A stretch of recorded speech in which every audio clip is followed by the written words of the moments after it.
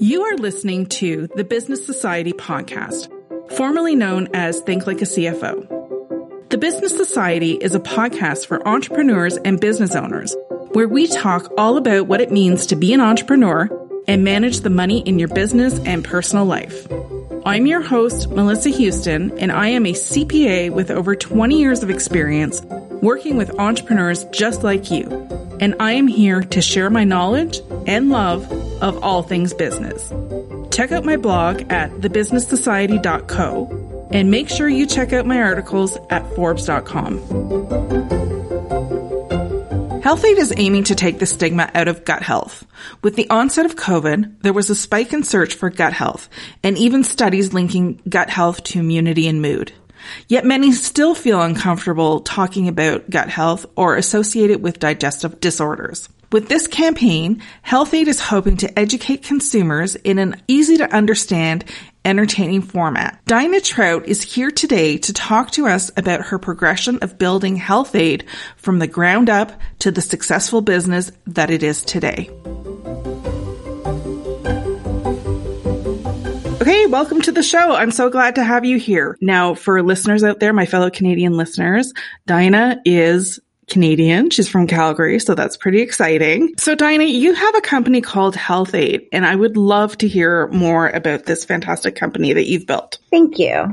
Sure. Health-Ade is a company based in Los Angeles. We currently make a really good kombucha. We like to think it's the best kombucha you can buy. But overall, Health-Ade is meant to be a platform beverage company that cares a lot about gut health and wants to create products that support gut health and wants to close the gap on, there's a lot of knowledge gap right now on gut health, but we want to close that and educate consumers. And it's been around for about 9 years. We started it in the farmers markets in 2012. We being my husband, my best friend, and me, we had very little experience, very little money, but a whole lot of drive to bring real healthier foods to the commercial shelf and do it on our own terms and build a company we could be proud of. So it started really as a dream, and it's been an awesome journey since.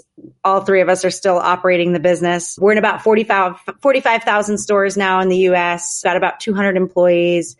And last year we did a little over 200 million in retail sales. We've actually entered Canada now too, which was like a dream come true to buy it in my local Loblaws area. So yeah. Okay. Good to know. Cause that was one of my questions too. Cause I'm like, cause I know that you're distributed in Whole Foods as well.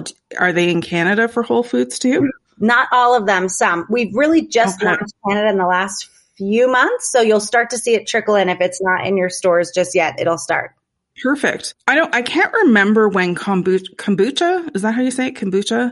I can't remember when it started getting popular. Did you start your business before, the big popularity of the drink, or did that come after? I think we started at the beginning of the wave, but we didn't pave the path, we weren't the first brand by any means. I would say you could buy kombucha on the shelf in LA for sure, but let's just say in most of the US, you could buy it on the shelf at least 5 years before Health-Ade showed up, 10, 11 years in LA. So it certainly wasn't like we were the first ones, but I think at the same time, when we were selling kombucha in 2012, at least half of our consumers had no idea what it was. So, and then after that, it really started to pick up in momentum and people really started flocking to the category. I like to think we played a part in that, like we contributed to that growth. But at the same time, I think people were just seeking health and wellness more and healthier beverages and healthier foods. So it was like we were both looking for each other at the same time. And after we joined, there was just like this massive wave of growth and appeal to the category. And a lot of brands then subsequently entered the category in the following 8 years. I mean, it went from like 3 or 4 brands where we were included to I think there's 98 now. Wow. What is it that drew you to kombucha?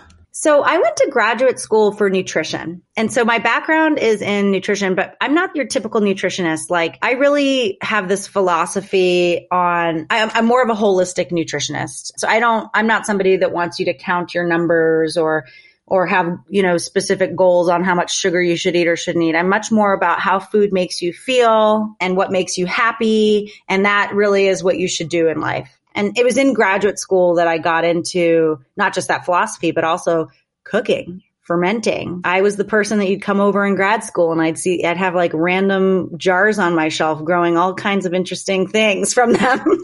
And then feeding them to my friends, kimchi, sauerkraut, kefir, water kefir, sprouting things, and just cooking. Like I just really fell in love with food, cooking with it, dealing with it. So kombucha was one of the things that I made. And it wasn't by any means more important than the other things. I'd mentioned I was holistic, and I also felt like I had equal love for all foods, you know, but there was power to fermented foods that I learned in grad school. That was where I met my husband. And when I met him, he was pretty ill. I mean, he was emaciated. He had serious gut issues, couldn't really hold anything down. He was about 6'1" and like 110 pounds, to give you a sense. And wow, he was about to go on his third sort of concoction of drugs for life. The first two didn't work to try to heal his gut. They didn't really know what was wrong. He was diagnosed with IBS. And of course, being a wide-eyed and bushy-tailed, you know, nutritionist, I'm like, I can heal you, you know. I tried introducing things to his diet that I thought would be good for his gut, but he couldn't really hold anything down. And it was interesting because as soon as I gave him kombucha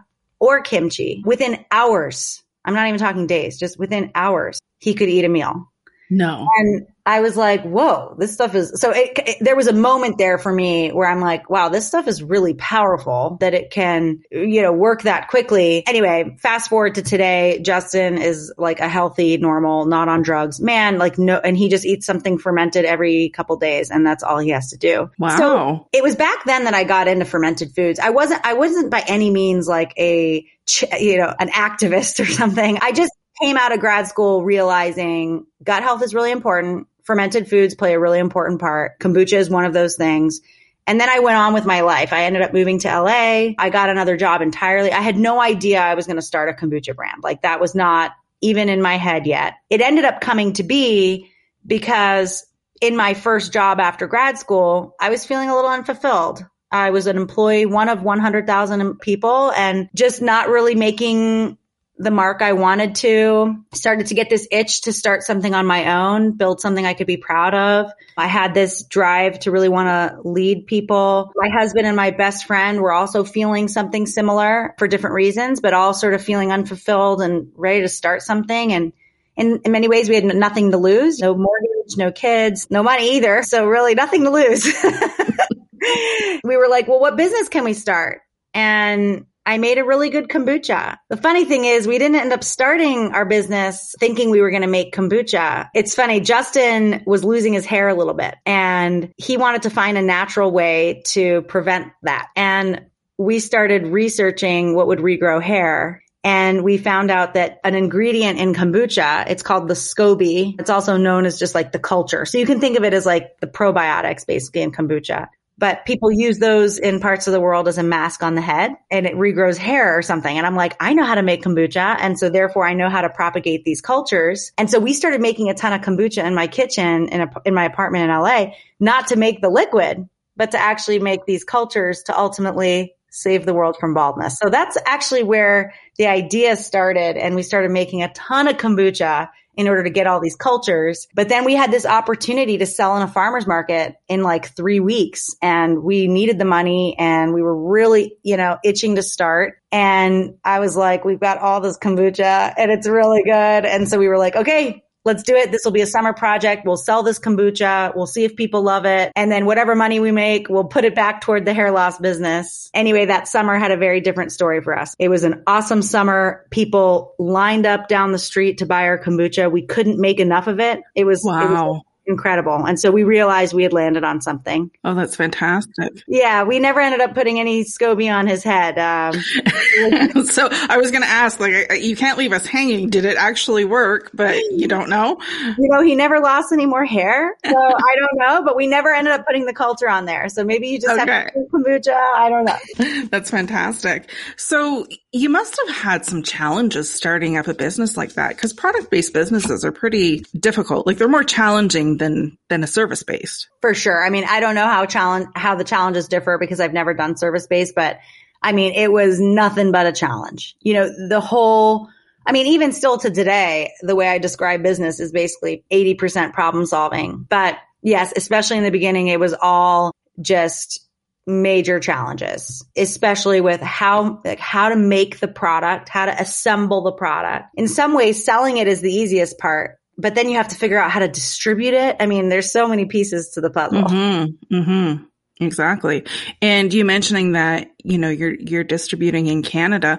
I know that the rules in Canada are a lot harder too, right? They're just different.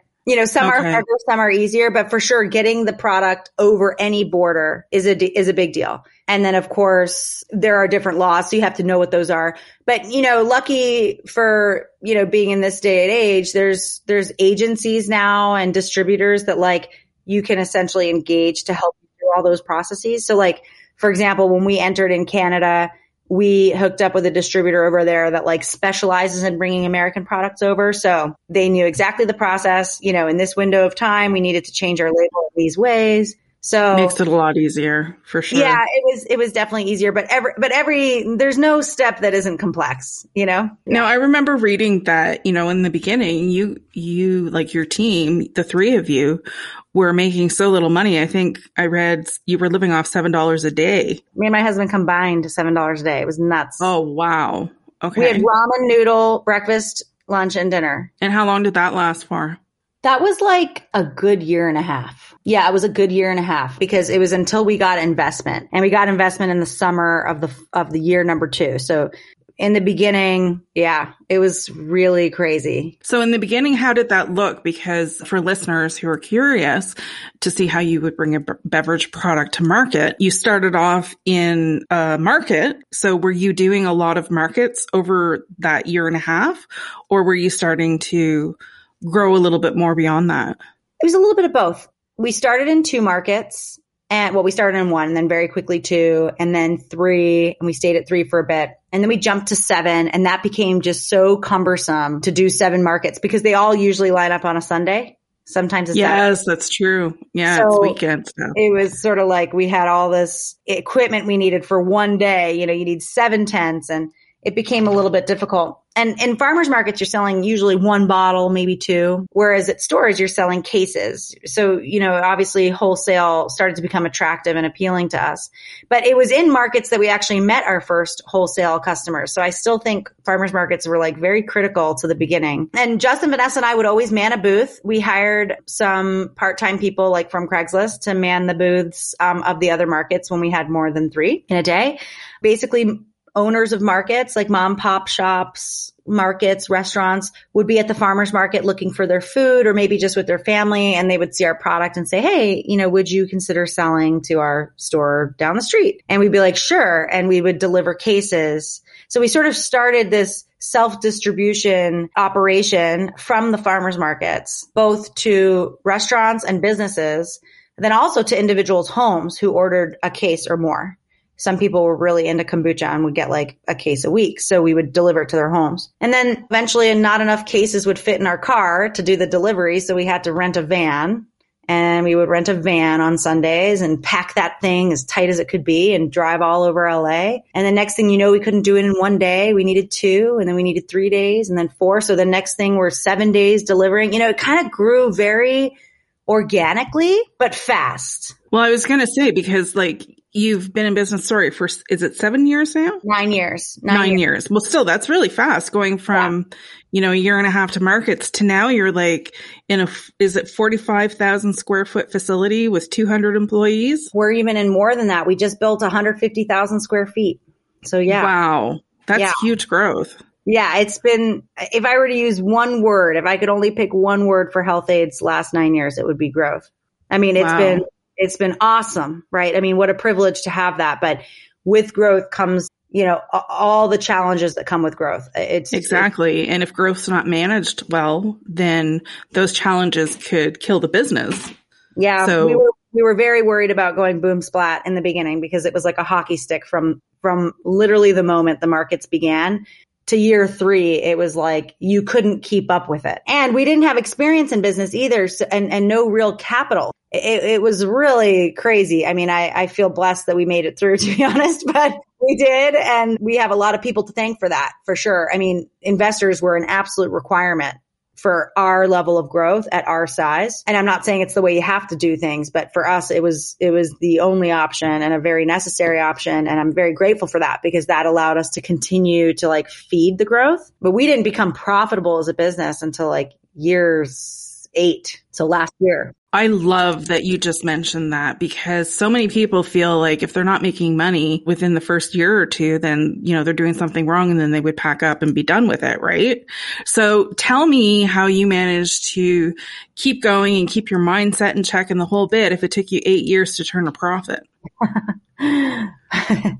Well, I don't know that my mind was like centered, but yeah, it was really hard. I mean, I think part of what helped was having investors that were used to this, I don't want to call it a game, but they were used to beverage. We had no idea what the beverage industry was, right? We just made a kombucha and started at the farmers markets. And then we kind of happened to find ourselves in the beverage industry, but they knew that the typical beverage brand takes 10 years to be profitable. They knew. Oh, okay. This is common knowledge. Okay. Yeah. They knew that it takes money to grow. They knew that you gotta, fund that up front and that it's a land grab. I mean, what's interesting about categories that are about to get like hot, so to speak, like kombucha did, is it's very much a land grab. Like there's only so much shelf space in the store. If there's one brand there, typically categories in beverage find themselves around 3 brands in a category on a shelf. That's like kind of in the end where it like shakes out. And then you've got maybe some other alternatives, but like for the most part, it's like Coke, Pepsi, Sprite. And for kombucha, that had not yet been defined. And so there was one guy on the shelf who was like the one that had been there 11 years. And suddenly 98 brands, come for those other 2 spots. So it very much was who's going to get to New York the fastest. I remember the opportunity we had to enter the New York City market. Obviously, it's a huge opportunity. Mm-hmm. We're in LA. That's about as far as you can get from one city to another in the US. So it didn't really make sense that way. We didn't have any individuals there, employees. And so it sort of didn't make sense to launch in New York, but we couldn't say no because if we said no, our opportunity might go away. The other thing that makes New York even tougher is kombucha is a refrigerated product. So it requires refrigerated distribution, another added complexity. But in New York, there's all kinds of rules about the city of Manhattan. You can only have certain trucks on the road, certain hours. If they're refrigerated, they have certain weight capacity limitations. So like there's all kinds of complexities that basically reduce the number of trucking companies in New York that have refrigerated distribution for beverage to 3. So like if you don't get one of those 3, you're not getting in New York. Okay. And of course, when you sign a deal with one of these guys, you sign an exclusive deal. So they can't pick up any other kombucha. So it's competitive too. So anyway, for those reasons, you're like, yes, when an opportunity comes your way to go to New York, which it did for us in year 3, a little earlier than I think we would have naturally gone there. We were like, yes, we have to take it because this is one of the 3 distributors that services the Manhattan market. And one of them's already taken. So it's one of the last 2. And I am so grateful we did that. Not surprisingly in New York, we're one of the top brands now and the other people can't get in. Business is very, this business has been very much about capitalizing on those opportunities and figuring out how to make it happen. You do have to bootstrap, Yeah. And even when you're scared, you just figure out a way to do it anyways, right? I should tattoo that on my face. Now, I hear that on May 24th, there's a rebrand. Yes. It's like a refreshing of the brand. Refresh. Yes. Thank you. So I'd love to hear about this refresh. In the year of COVID, we didn't market as much. I think a lot of brands didn't. And instead, we took this time to really look at our consumers and try to understand them better. And also consumers that we wanted to engage, we wanted to understand them better too.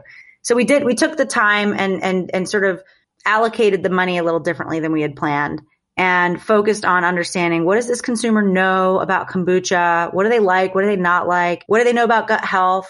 And what we learned out of this year was really telling. And it's really the reason that we formulated this campaign. What we learned is that within the world of kombucha, the kombucha consumers, while they love it and maybe even buy it 6, 7, 8 times a week, they don't know what the benefits are, or they don't even know what it's doing for their gut. And they don't even know what their gut health does for the rest of the body. Like there was a huge gap in knowledge, even with the engaged consumer. And that really surprised us. And then with the consumer we wanted to engage, that was even bigger. They didn't know what kombucha was. They didn't know what probiotics were. They didn't know how they impacted your gut. They didn't know how gut health impacted the rest of your health. I mean, there was just like a complete, I would say, lack of knowledge on gut health and what it does for your body. Most people, when you ask them, what does gut health mean to you? They think of, and I'm sorry to be a bit crude here, but they think of, good and bad bowel movements. It's like, that's it. And there's a lot of knowledge though, and science out there indicating that gut health is not just an important role, but even a primary role in so many parts of our health. And like consumers didn't know this part. So there was just like this major gap. And so we saw this huge opportunity with our consumers and with future consumers and just with people overall to like close that gap, lean into gut health. We felt perfectly poised to be the brand to do this because we already had a really popular kombucha. I'm a nutritionist, right? Our brand is called Health Aid.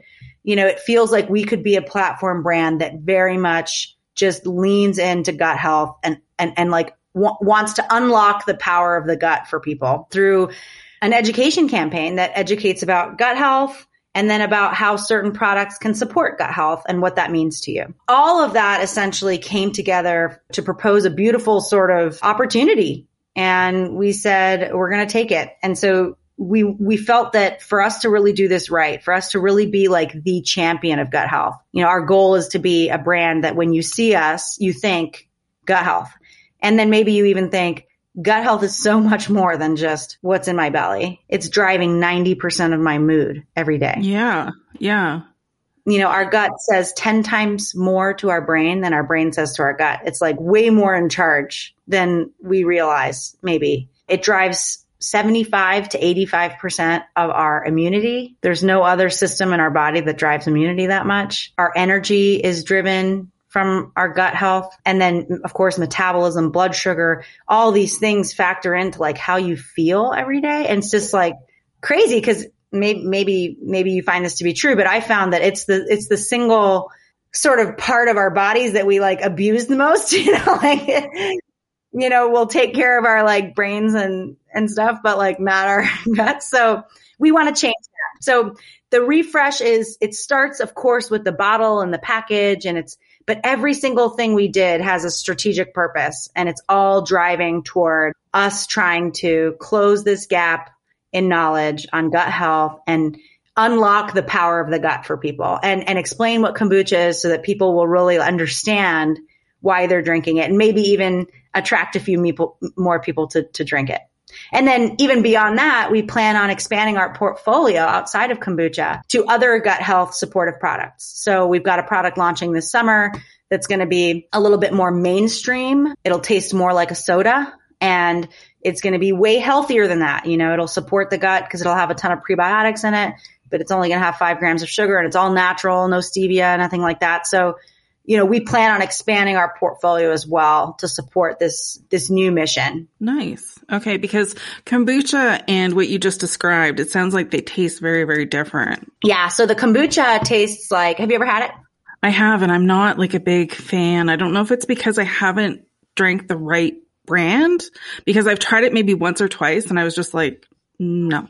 Yeah. It's possible it's not the right brand. I would say try Health Aid. Yeah, I know. And I'm getting some delivered to me and I cannot wait to try it. Okay, good. We pride ourselves on making a really good kombucha. So I want you to try Health Aid before you made your opinion. But it is. Well, no, actually, as I'm listening to you, I'm like, I really got to start drinking this. So you're definitely, bringing in a new customer. Right. Well, it's a bit of an acquired taste. It's kind of like the first time you tried beer, you may have not liked it, but then, you learn But now I love beer. Exactly. It's similar. And a lot of fermented foods have that characteristic, Okay. The first time you have Greek yogurt, it might be like really weird because it's super sour and it's like creamy, but then next thing you know, you're having it every day. Kombucha might be that for you. Kombucha tastes, it's sparkly. For those listening, it's a sparkling beverage. It's a little bit sweet. It's a little bit tart. It has like apple cider vinegary notes, even though it doesn't have apple cider vinegar in it, but it's just got those vinegary notes. And those are all the acids that have developed in fermentation that are actually healthy for you. And then it's chock full of probiotics as well. So there's two healthy things in kombucha. It's probiotics and then these organic acids that develop in fermentation. And both of these things are very supportive to organ health and gut health.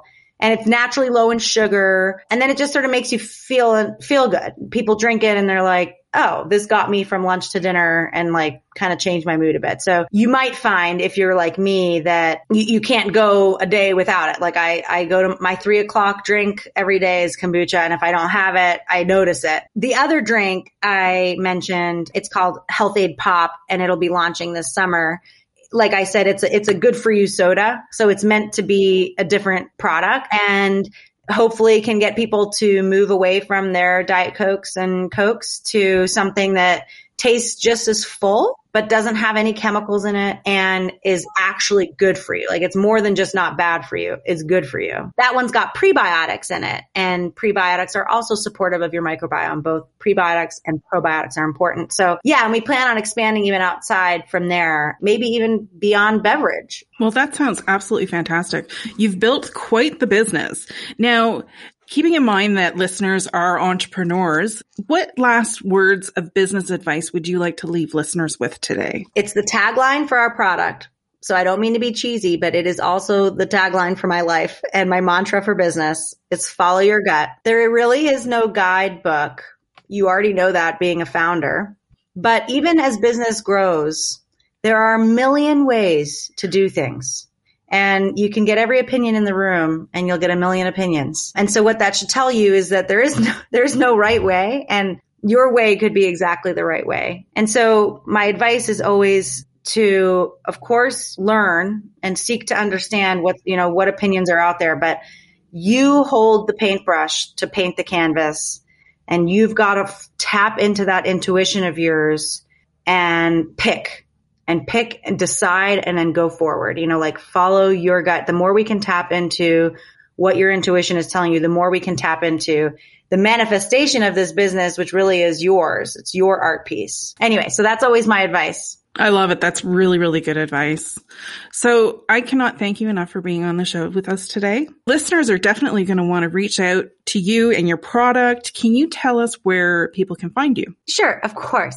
Healthaid.com. So that's health-ade.com. On Instagram, it's at HealthAid. And then personally, I'm at Dinah Trout, Daina Trout. And on my Instagram, you'll see a lot of, founder related stuff. I'm often talking about the perils and challenges and rewards also of being a founder and a mother. I usually pile those two together because that's a whole added thing. Yeah. That's fantastic. So I'm going to leave those links in the show notes as well. So people will have easy access to them. Thank you again so much for joining us on the show today. Yes. Thank you so much, Melissa. Thanks for listening to the Business Society podcast. If you've enjoyed this episode, leave us a review. Your ratings and reviews help more people like you find our podcast. Don't forget to subscribe and share this podcast with someone you think would love it. Until next time, I'm Melissa Houston. And never forget, nobody will ever care about your money as much as you do. So never give your financial power away.